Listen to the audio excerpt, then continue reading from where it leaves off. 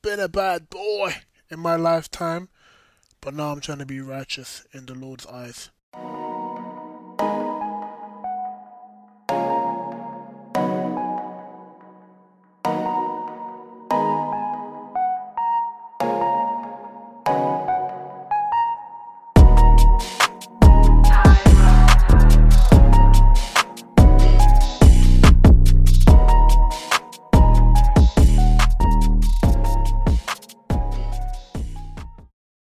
Hello everyone and welcome to episode 10 of After God's Own Heart podcast. It's your boy Ire Trills, Ire T, Ire, and how you guys doing? So, I got a fun one today, but first things first, if you haven't already, tune into episode 9, and actually tune into episode 8 as well. In episode 8 we looked at how to set goals for the year. And we looked at the story of, Jonah. We looked at why it's important to ask God for His plan for your life and especially for the year, and why it's important to implement His plan as opposed to yours. And we looked at some of the issues that happen when you don't search for God's plan for your life. So that was in episode 8, and in episode 9 we had a fun episode where I answered questions submitted by some of you listeners. So thanks for those of you who tuned in, and also thanks for those of you who submitted questions. My favourite question from that episode was, would you rather see the splitting of the Red Sea, or would you rather see Jesus walk on water? And I guess my answer was, I'd rather see the splitting of the Red Sea, because I can imagine myself on a jet ski thinking, wow, that's incredible. And I was like, if I saw someone walking past me on water while I was on the jet ski, I'd probably faint. And that was the basis why I said I prefer the former. So that's episode 8 and 9. Again, in episode 8, I looked at how to break down your goals, and I came up with an acronym called SPIFE, which is spiritual, physical, intellectual, financial, and emotional, and how to put your goals like that. Okay, so in today's episode, given that we've spoken about goals recently, we're going to look at some of the reasons why we are prevented from reaching our goals. We're going to look at, when we have a goal, when we've heard from God, or when we've planned our goals for the year, what are the common setbacks that prevent us from actually reaching it and achieving it? So I'll probably just cover those in the next 3 episodes. So for today, what I want to look at is the first thing that prevents us from reaching our goals is when we lose sight of when we lose sight of the bigger picture. Also known as when we lose sight of the overriding objective, right? So an example of that is when we have a goal is when we then get carried away with how we benefit from the goal and not with how God is going to use us to bless others as a result of reaching that goal. So that's what I mean by when we lose sight of the overriding objective, or when we get too bogged down into the details of the goal, or when we get too excited until we have the full picture, or when we focus a lot on the process, and spend too much time focusing on the process without actually remembering how it fits into the bigger, wider things in terms of the context. And I guess the best example for this would be Joseph in the Bible. Yeah? So I'm going to go to Genesis 37, and as always, what I like to do is, for those who haven't listened, I like to make the Bible fun. I mean, the Bible is fun, but of course there are times when, you want to sleep or, it's dry. So what I like to do is I like to look at characters in the Bible or interactions or relationships in the Bible, and I like to make them entertaining, and then I like to apply it to our daily lives. So today we're going to look at Joseph, and so let's go to Genesis chapter 37. Again, I'm looking at the AMP version. I'm old school. You know what I'm saying? So, I mean, new KJV is alright. You're not a bad boy if you use NKJV or a KJV, but I like to use AMP. Okay, so it's from Genesis chapter 37. Genesis is the beginning. The original. Yeah, the de facto. Okay, cool. So from verse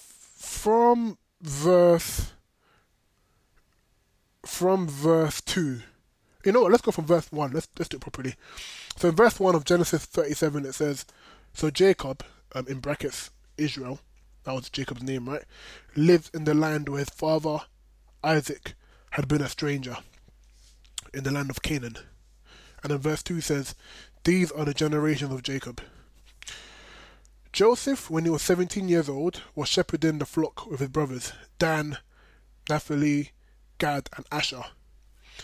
The boy was with the sons of Bilhah, I hope I'm pronouncing that correctly, of Bilhah, and Zilpah, his father's secondary wives. I won't say anything about Israel being a bad boy. And then Joseph brought back a bad report about them to their father. Now Israel, aka Jacob, loved Joseph more than all his children because Joseph was a son of his old age, and he made him a distinctive multicolored tunic. And then verse 4 says, his brothers saw that their father loved Joseph more than all of them, so they hated him and could not find it within themselves to speak to him on friendly terms. So that's verse 1 to 4. So what's going on here is Jacob has has a son called Joseph, as well as other sons, but Joseph is the one he loves the most. So Joseph is favored, yeah? Okay, so that's some background. Okay, so moving forward, verse 5, it says, now Joseph had a dream, and he told it to his brothers, and they hated him even more, right? And in the dream, in verse 7, it says, the brothers were binding sheaves of grain in the field, right? But then his sheaf got up and stood upright and remained standing. And behold, your sheaves stood all around my sheaf and bowed down to it. So in that dream, it says basically that Joseph had products and his brother products bowed down to Joseph's products, right? So, and then in verse 8, he sees that his brothers say to him, are you actually going to reign over us? Are you going to rule and govern us as your subjects? And as a result of that, they hated him even more for him telling them about his dreams and for him being arrogant. Okay, now this guy didn't learn a lesson, right? He's told his brothers the dream that that he's going to reign over them, which is obviously what the dream means. But instead of learning his lesson, he gets excited, as I mentioned before.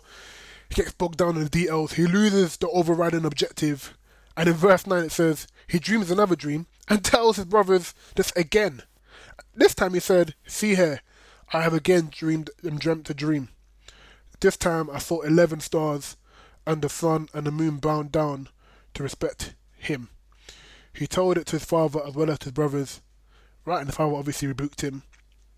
And again, it says here, what is the meaning of this? That me and your mother. So obviously it says here that Jacob replied back to Joseph saying, what is the meaning of this that you have dreamed? Shall I and your mother and your brothers come down to bow down to the ground and respect before you? And as a result of that, Joseph's brothers were even more envious and jealous of him. Okay? So what's going on here is Joseph has another dream where even his mum and dad, as well as his brothers, are he reigns over them. That's what the dream says. Okay? You got the 11 stars there because he had 11 brothers and Jacob had 12 sons in total. Okay, so that's in verse 37. So what's going on? That's in chapter 37, right? And then as a result of that, we see later on, as you all know the story, they plan to kill him, and instead of killing him, they sell him into slavery, and that's how he ends up in Egypt. Okay? All right, cool. So let me break this down for you. So what's happened here is Joseph has had a revelation, a goal, a dream that he's going to reign and rule over his family. Okay? Right, so he's had a dream. He's had two dreams that he's going to rule and reign over his family. And to modernize this is our goal. So let's say we have a goal. God told us a goal for the year, a plan for the year. God said, okay, he's going to make you a director at Goldman Sachs. God said your A&R agency is going to do serious numbers with artists. Or God has said your PR agency is going to be the best PR agency this year, right? And what Joseph has done, like what most of us normally do, is we get bogged down in the details, we get so excited, and we focus on that job, on getting that job. or we might even brag it. I know people who have actually prematurely announced that they've got roles and they haven't got the role in the end, right? Because as humans, we get excited and then get carried away, and then what ends up happening is because you told the wrong person, or because you've been too excited about that job you're supposed to get, or about that mission you're supposed to go on, right? That you actually end up not even getting it, and you lose that goal that you had, and you don't achieve that goal. In this case, obviously, God is merciful, but what happens initially is look at Joseph, right? His brothers plan to kill him. They plan to destroy that gold. Yeah, they plan to destroy that gold and then they sell him into slavery. So for all intents and purposes, that goal has failed.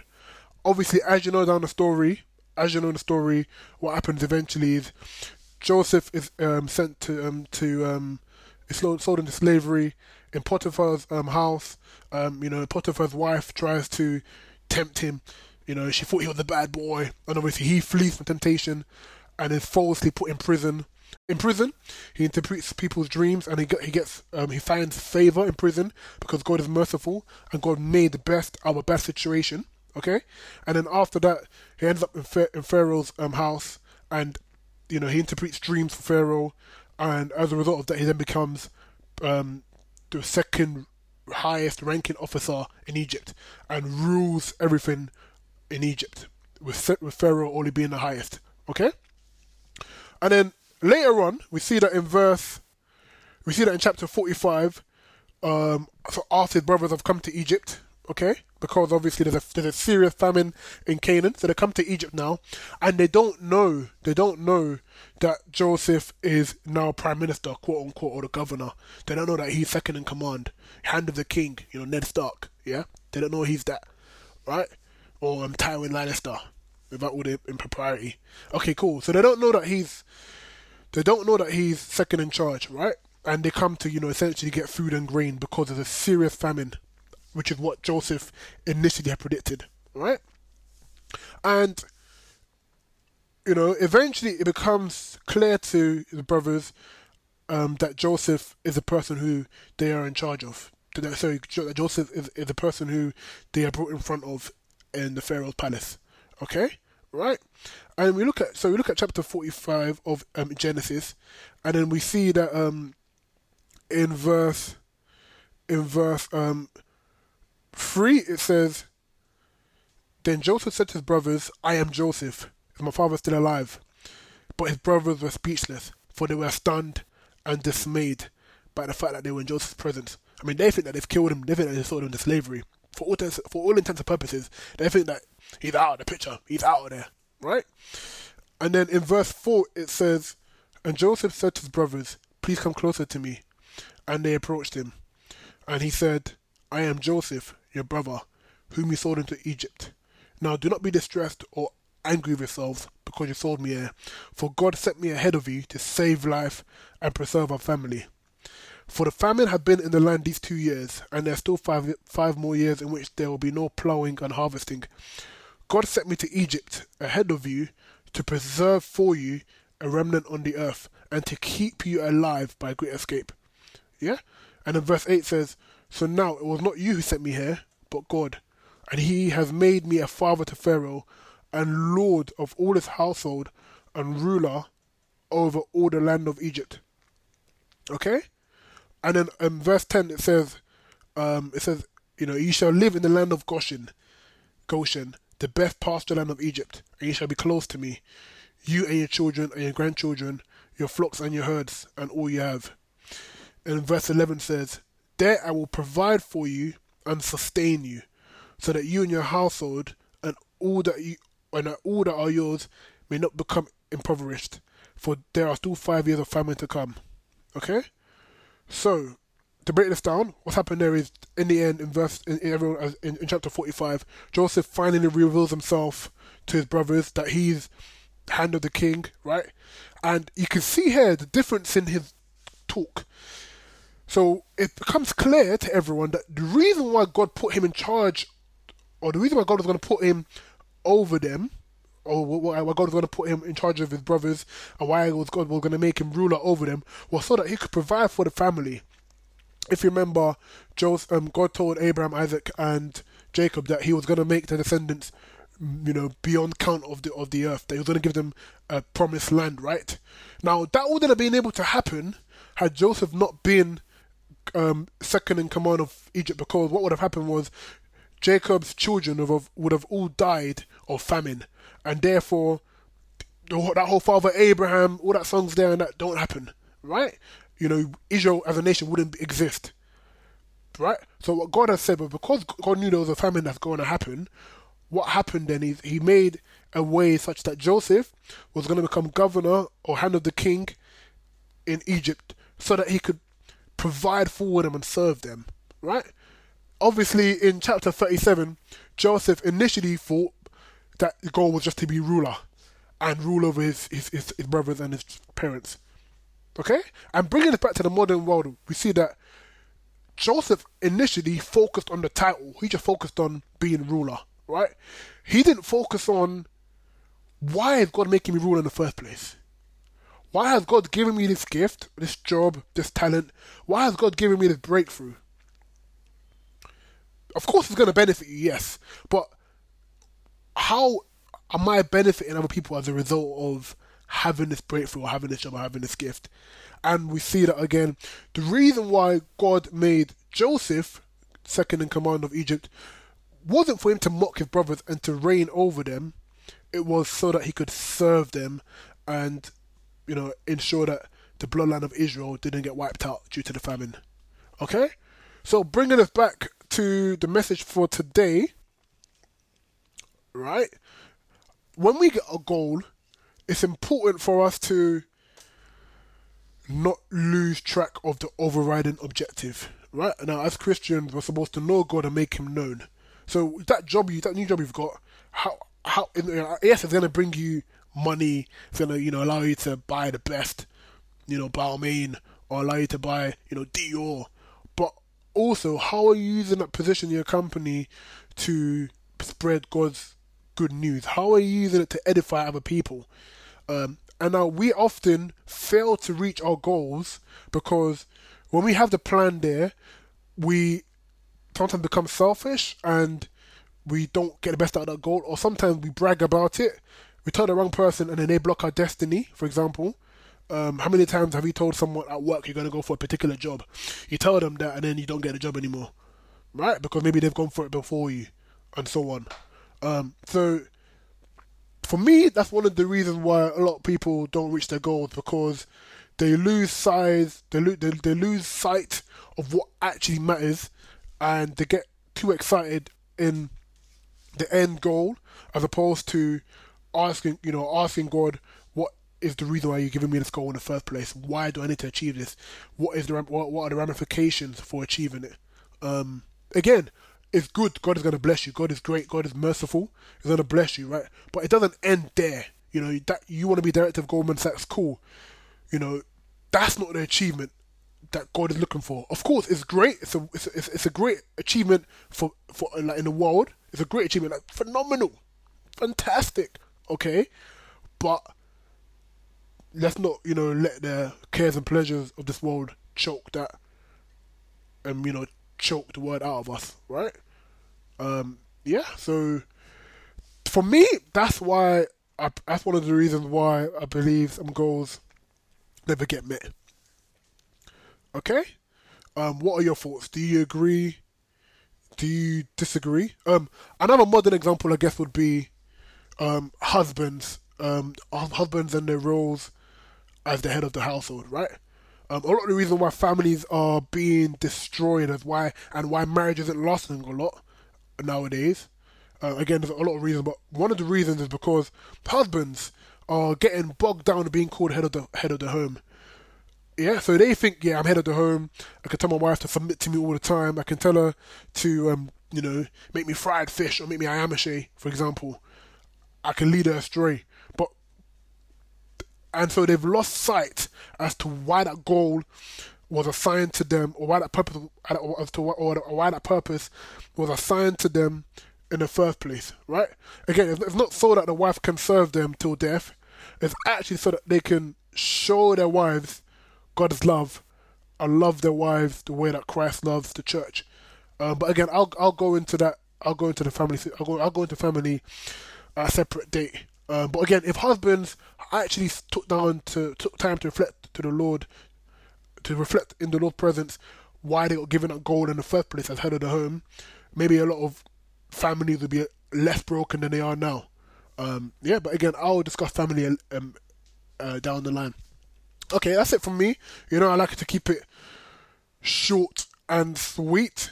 If you have any questions, message me. Or if you have any queries, if you disagree or agree, hit me up. I'm an open book. I like to converse. I like to be challenged. I'm going to do a Clubhouse chat very soon. It's going to be a very tasty subject. So if you want to take part in that, then DM me. My Instagram is ire.ae, which is ire.ae. My Twitter is irayliwa, which is irayliwa. Follow the podcast at After God's Own Pod on SoundCloud, Spotify, iTunes, Twitter, and Instagram. Thanks for tuning in. See you next week. And please leave a review and share with friends, yeah? Alright, peace. Have a good week.